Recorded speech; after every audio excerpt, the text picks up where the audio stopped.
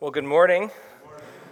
Let's go ahead and open up our Bibles to Exodus chapter 1, page 45 on a blue pew Bible.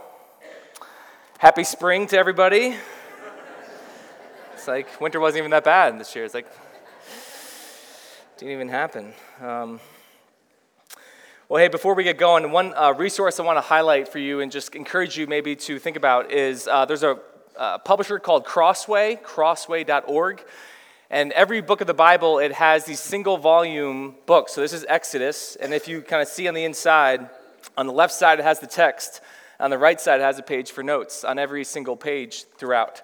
And actually a few members from Grace had notified me that of these scripture journals, they're called, from other books of the Bible. And so I got one for each of the staff going into this series. We're going to be in Exodus till August, right? And so there's going to be this kind of opportunity for us to just dig in this together. And if you go on crossway.org, scripture journal for Exodus, it's like $8 or $9, something like that. Would just encourage you to do that. And as we go through as a church, through it in our preaching ministry, to whether you want to use it as a devotional, where you yourself kind of anticipating the next passage or studying, writing questions. I love hearing from people from Grace as they're studying a passage that we're going to be preaching on and just giving me their questions or some of their feedback. What did God show them in that text? Or to just use it for sermon notes and things along those lines. So I just think it would be edifying. I have no partnership with Crossway. There's no royalties here. This is purely for your edification, and just wanted to highlight that. Well, if you remember, if you were here this past year, there was a Sunday that I talked about a pastor in China. And I don't know if I'm saying it right, but I'm just going to go with it. Pastor Wang Yi, Y-I.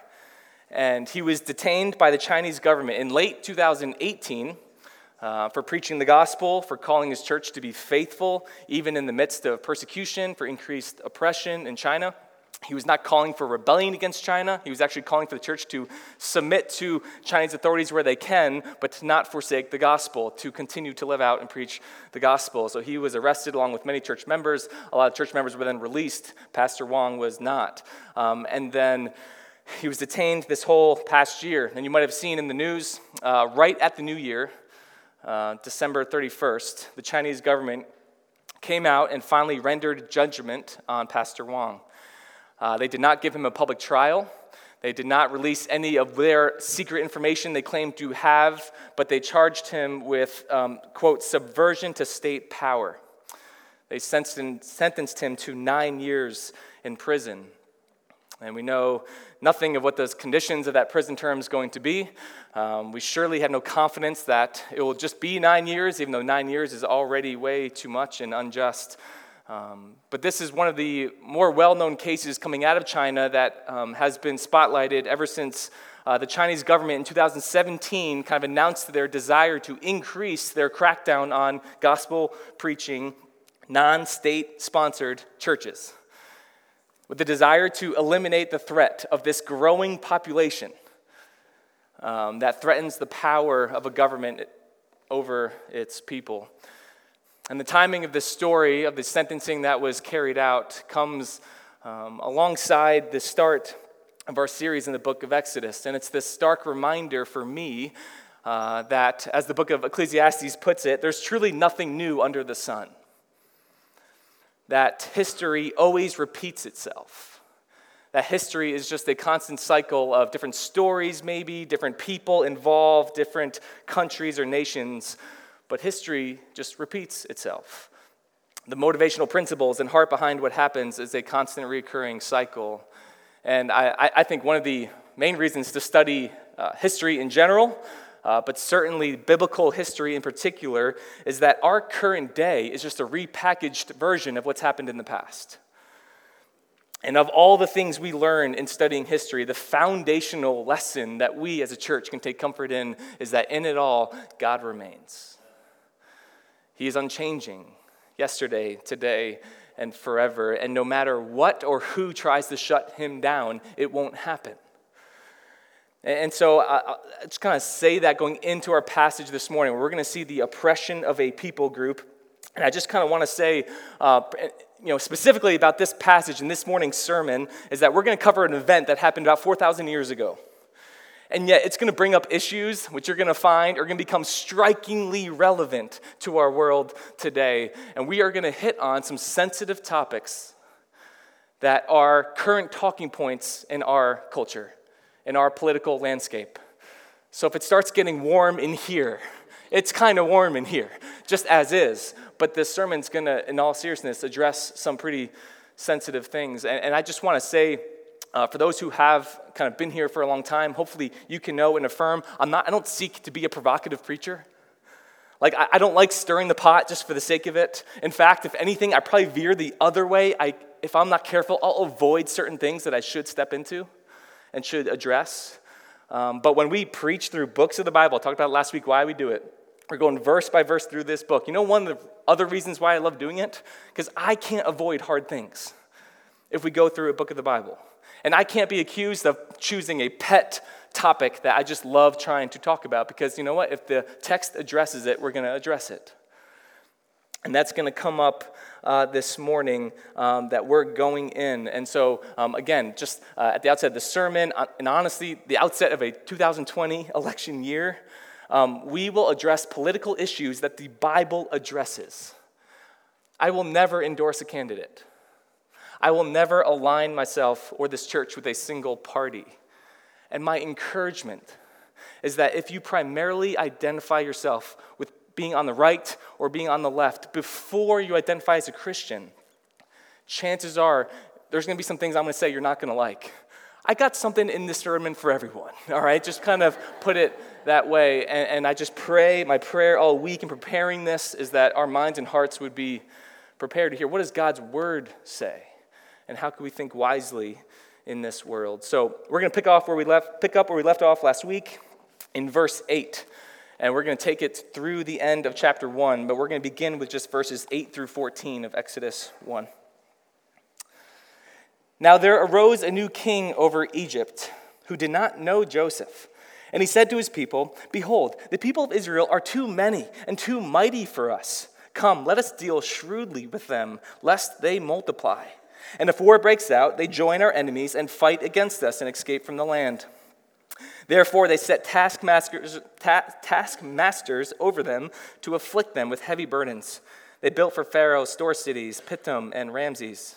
But the more they were oppressed, the more they multiplied, and the more they spread abroad.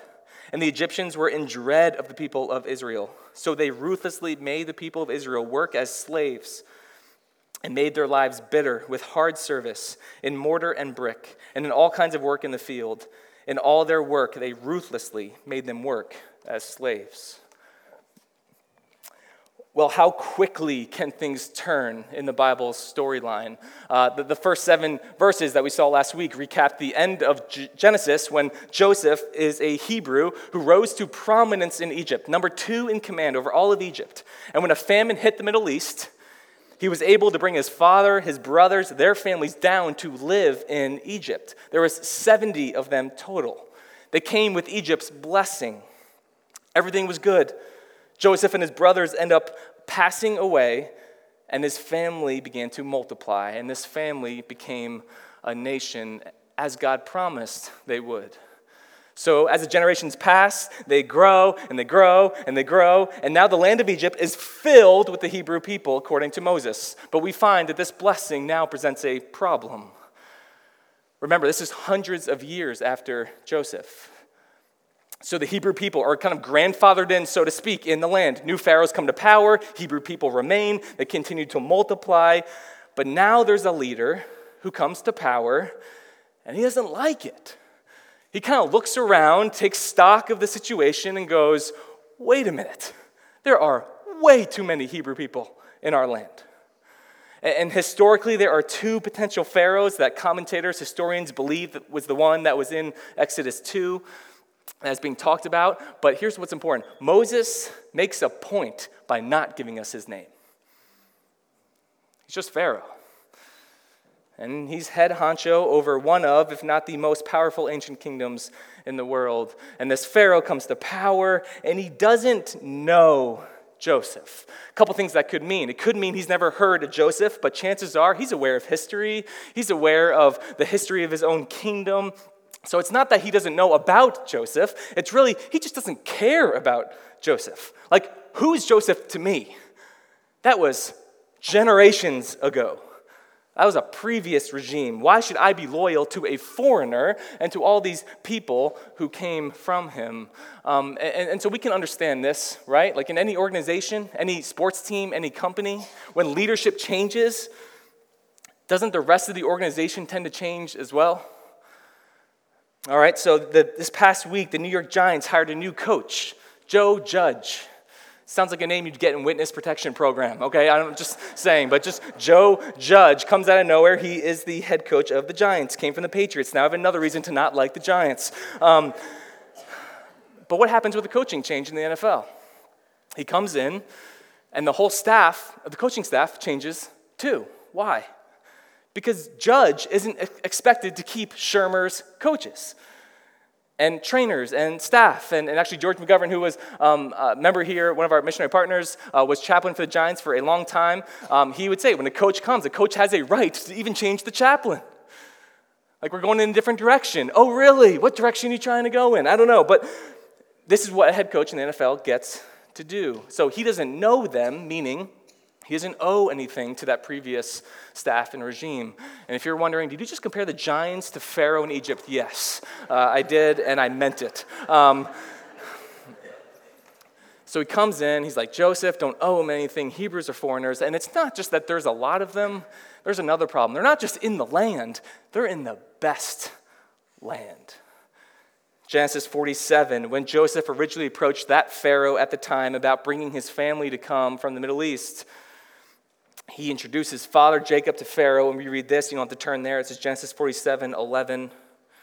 Then Joseph settled his father and his brothers and gave them a possession in the land of Egypt, in the best of the land, in the land of Ramses, as Pharaoh had commanded.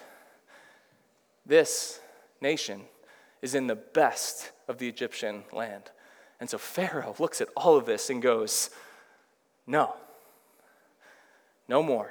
And he comes up with a short-term plan, and then we'll see a long-term plan of oppression. But number one, Pharaoh's short-term plan to oppress them.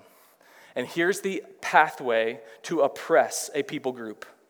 It is fear that turns to hatred, which leads to oppression.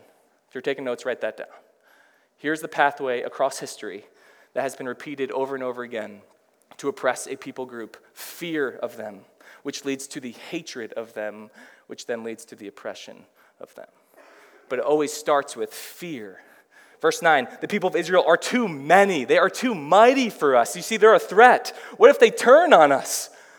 If war breaks out and our enemies come, they could turn on us. We're in trouble. All oppression is rooted in a fear of man. It always starts with fear of what might happen unless action is taken. And so it's a fear of man that turns to hatred. Pharaoh now begins to hate the Hebrews because of this perceived threat to his control and safety. Because all hatred of people is rooted in a potential loss of control. We can't trust them. Eventually they'll take over. What if they grow bigger? We're going to grow smaller. This is a zero-sum game. If the Hebrews succeed, the Egyptians fail. Their blessing is our curse. We cannot coexist. And it's this resentment and it's fear that turns to hatred because if we're honest, it's easier to justify oppressing somebody if we hate them, isn't it? Hatred that leads to oppression. So he says, hey, here's the plan. Let's deal shrewdly with them. Let's enslave them. And you can see the phrases that are used. They afflicted them with heavy burdens, verse 11. They were oppressed, verse 12. They worked with them ruthlessly, verse 13. They made their lives bitter, made them work as slaves, verse 14. And what they did was, it was kind of a dual aim. We're going to have them build cities that will also be fortifications. So I'm a big map guy. Here's your first map in Exodus. Okay, so on the screen you have top right is the land where Jacob and Joseph's family came from. That's the land of Canaan. They come down into the land of Egypt. Where they settle is in the blue square. Here's the thing about Egypt. To the west and to the south, it's all desert.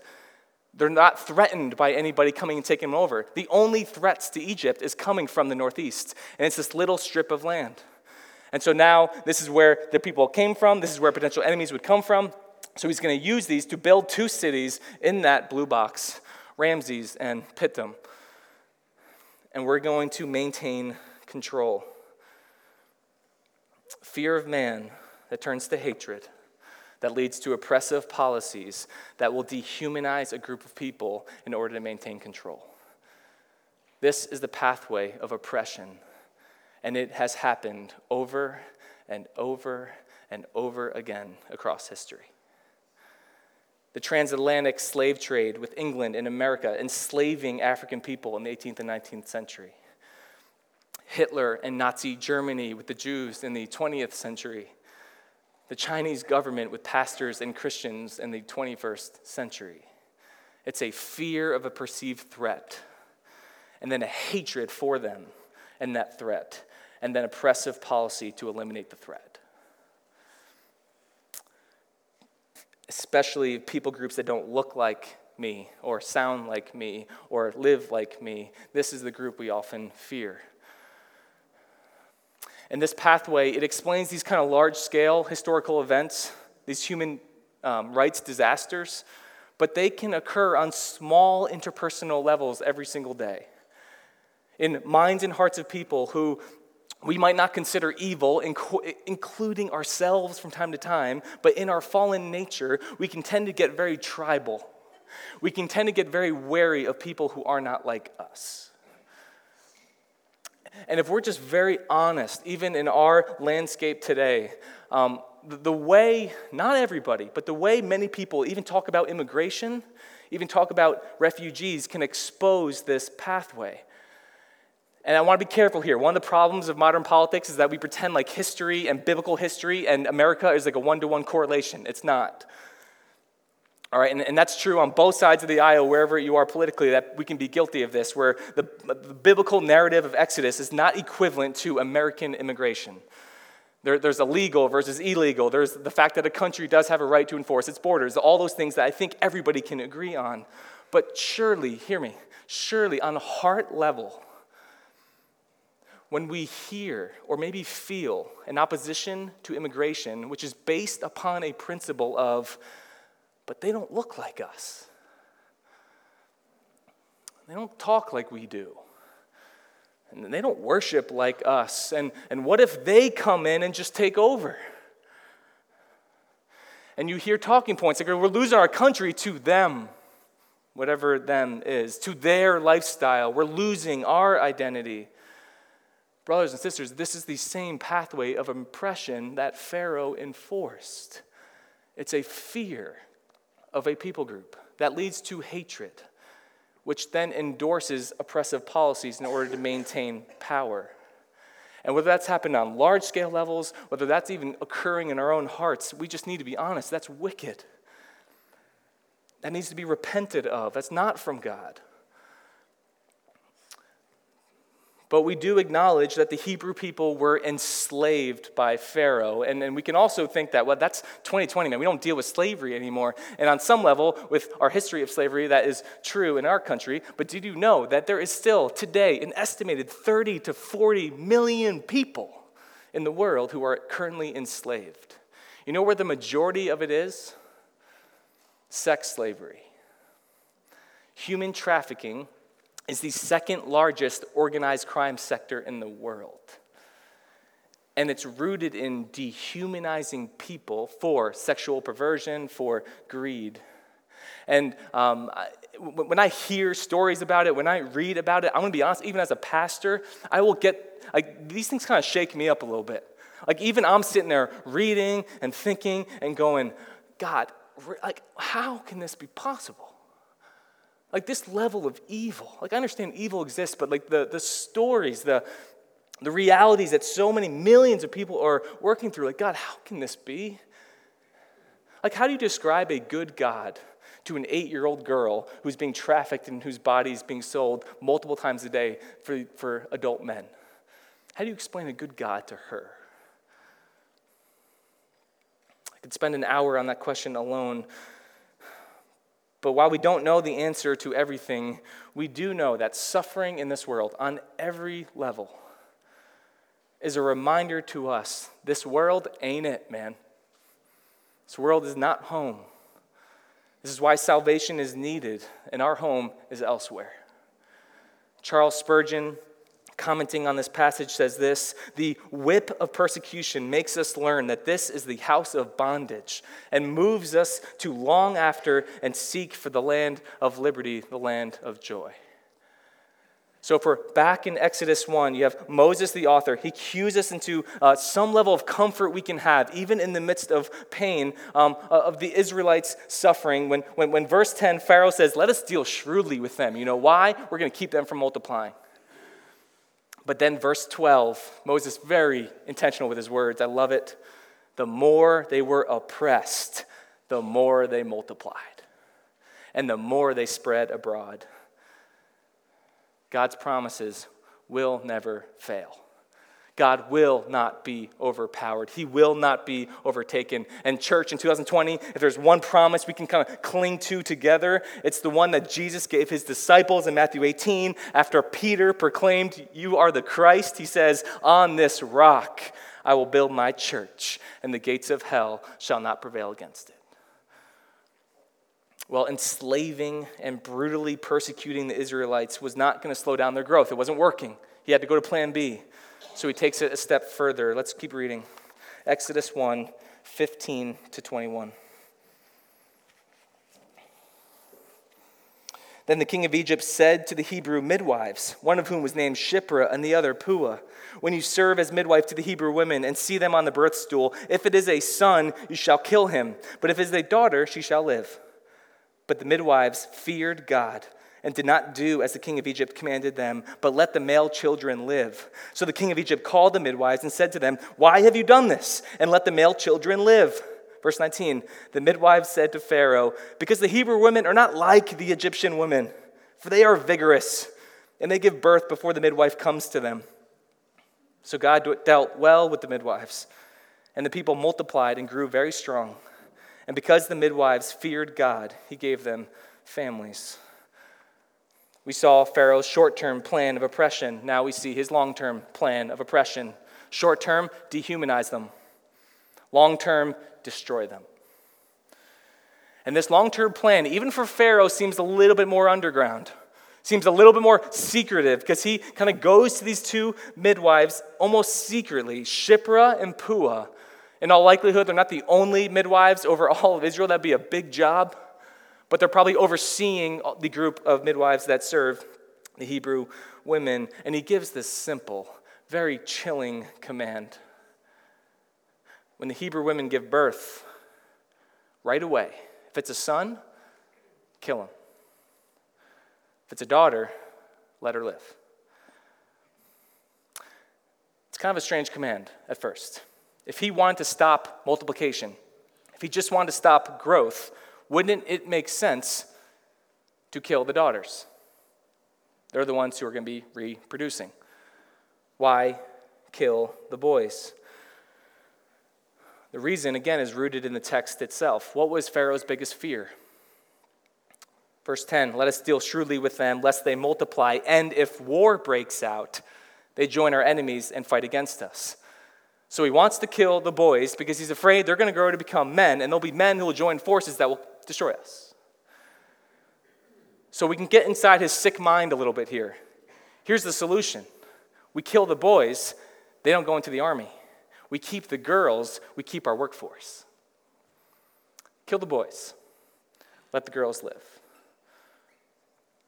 But the motive is control. He wants to control them, so he will oppress them. And it's going to happen through a seemingly the most brutal of horrors maybe we could ever think of, killing babies, infanticide. The most powerful man taking advantage of the most vulnerable to maintain control. All right, let's talk about today. Today, infanticide, still a crime. Still a horror, I think, in the minds of all people. It's a wicked evil. But I cannot talk about this today without also acknowledging what I see to be the most utterly blindness of our culture when it comes to abortion. And in my worldview, abortion is just as awful as infanticide. It's the most vulnerable group in the world, children, born and unborn. And so I want to be careful. I want to follow my own advice, right? Even from before. Making direct correlation from Exodus 1 to today, can't do it. I understand discussion is needed. I understand we got to talk about policy. I understand nuance is required. But at its foundational level, when it comes to life, God designed life. I do not see a difference between the unborn and the born. And I think we are in a society that has fooled themselves into believing that an unborn child does not represent a life.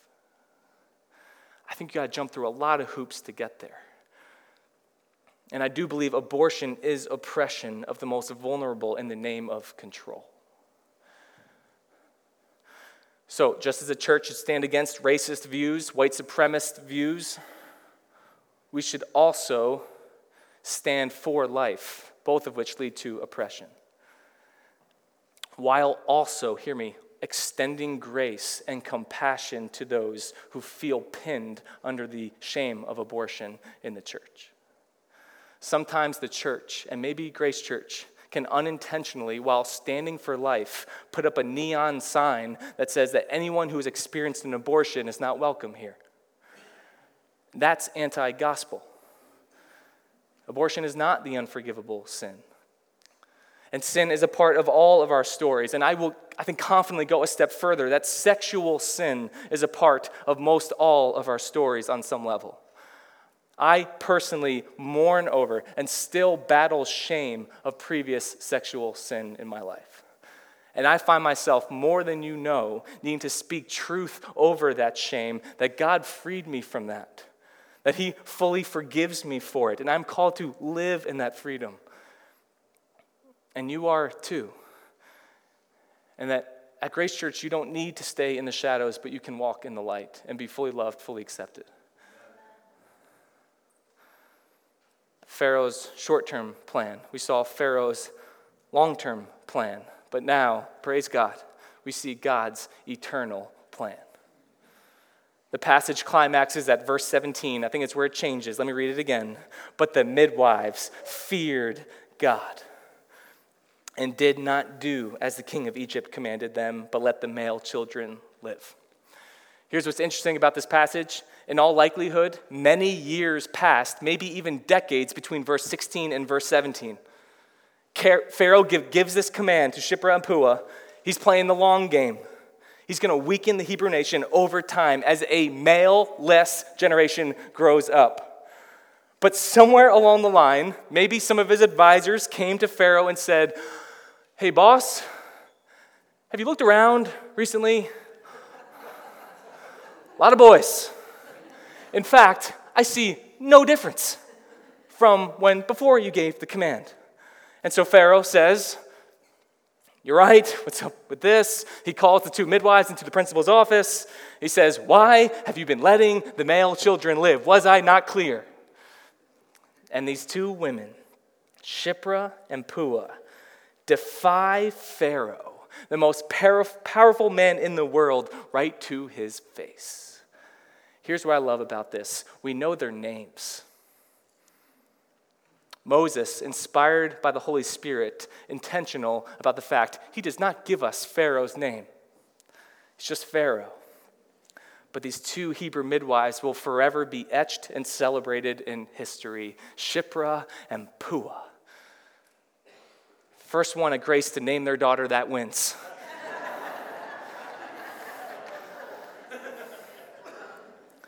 But how significant? We know their names. And they say to his face, these Hebrew women, they're just different, man. Like, they're not like the Egyptians. They're just having their babies without the epidural. You know what I'm saying? Like, they're just doing it. We're not even getting there. They have it all covered. We don't even have the chance. And the best part is Pharaoh just kind of believes it. Like, he's just like, "Oh, yeah, you're right. I can see that." Because he doesn't punish them. He doesn't cast them away. He believes them. And I can't spend really much time on this, but a question does arise from this moment. Shiphrah and Puah just lied to Pharaoh. Is it wrong they lied? My card's on the table. I say no. Most will say no. Many prominent commentators will say yes, but God even worked despite their sin in this. But I think there is an aspect that we see throughout Scripture. We saw it with Rahab. We saw it here. We see it really the modern equivalent that everyone will kind of go to is if you were if you were in Germany or France in the 1940s and you had Jews hiding in your house and Nazis came to your door and said, "Are there any Jews here?" Is it wrong to lie? I don't think it's wrong when it's for the protection of a vulnerable people that will be oppressed. And so I do not think Shiphrah and Puah were in sin here. I don't think the text lends itself to that because God rewards them.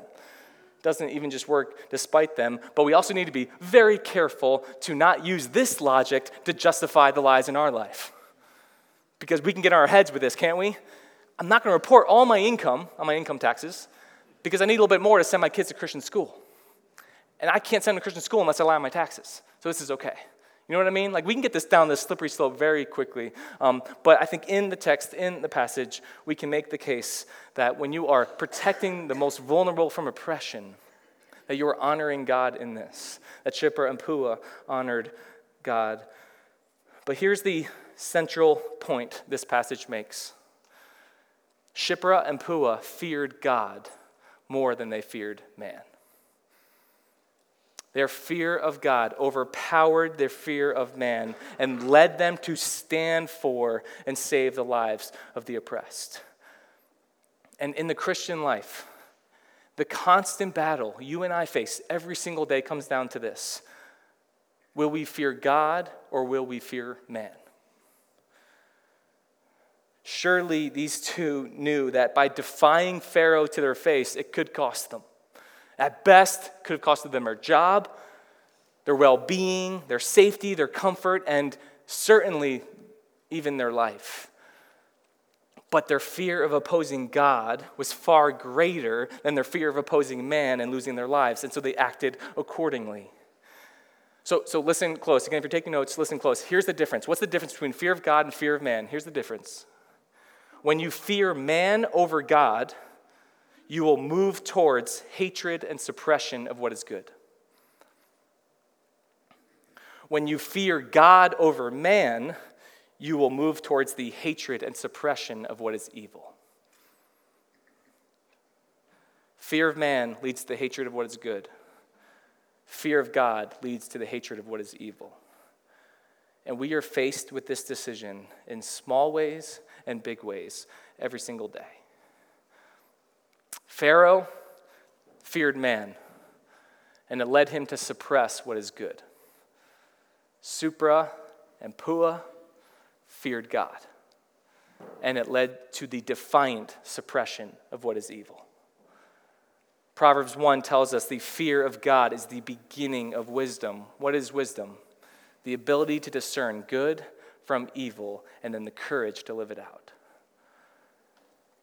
As a result, Shiphrah and Puah, blessed by God, given families of their own, they did what was right. But here's what's important. If Pharaoh killed them on the spot, they still made the right decision. Amen? Fear God and be faithful and trust whatever happens to you to the Lord.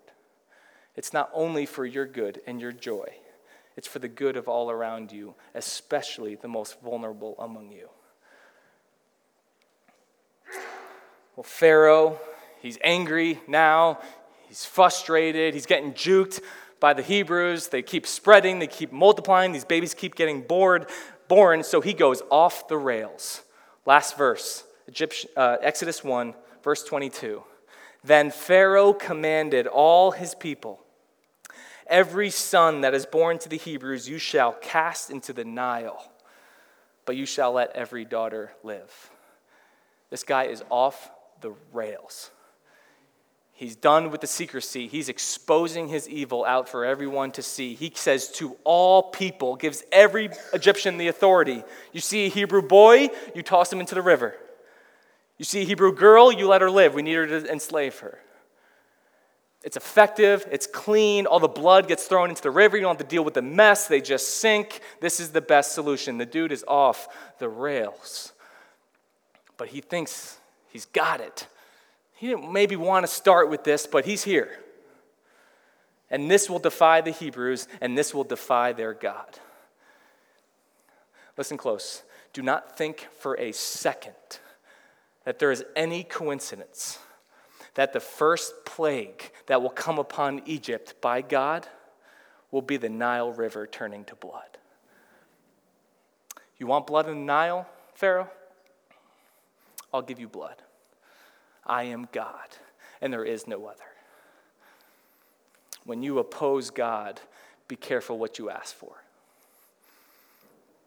As many of you know, if you know your Bible, this will not be the last time that a ruler of the Israelites will call for the mass murder of newborn baby boys.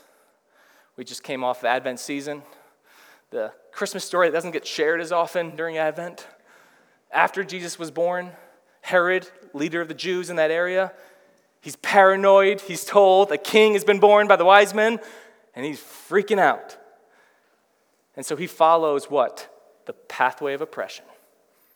Fear of this newborn king that threatens his power turns to hatred, which leads to an oppressive policy. What's that policy? You don't have to turn there, Matthew 2:16. Then Herod, when he saw that he had been tricked by the wise men, became furious, and he sent and killed all the male children in Bethlehem and in all that region who were 2 years old and under. But he didn't get Jesus, because Joseph was made aware of this in a dream, took his wife and took his child to become refugees, where? In Egypt, of all places. And this Jesus would be spared in order to carry out his mission to defy the powers of evil, and in doing so, save God's people, just like Shiphrah and Puah, to save the most vulnerable from spiritual oppression, past, present, and future. This is me. This is you. To offer forgiveness for those who rebelled against God, to bring redemption to those who were once enemies. And the way he did it was the way of the cross. And he feared God more than he feared man. And in that garden, sweating blood, he took the cup that was given to him to give his own life for those who would humble themselves, repent of their sin, and put their faith in him. When you fear God over man, it leads to salvation. It leads to repentance and faith. It leads to your joy.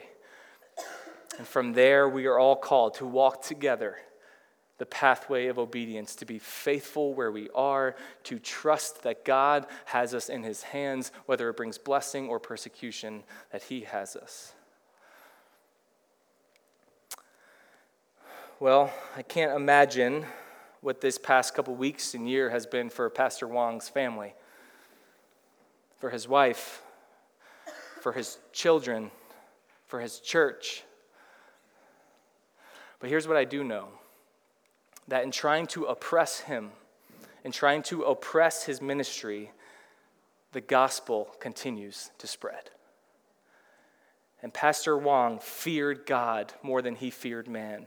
And in doing so, he played a part in suppressing what is evil, and he did it for the glory of God. If Pastor Wong was never arrested, we wouldn't know his name.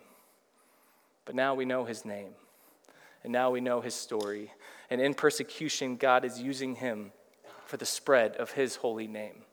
And I am sure of this, however it ends for Pastor Wong, however it ends for me, however it ends for you, God will get the glory. Pastor Wong will get the blessing, and the gospel will spread to the ends of the earth. Let's pray.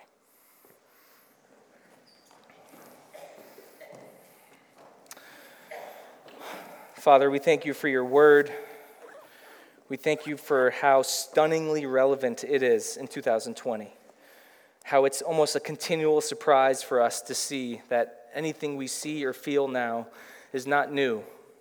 Father, that you have created it, that you have redeemed it in your Son, and you have invited us to believe in him by faith, Lord, and to then play a part in the suppression of what is evil.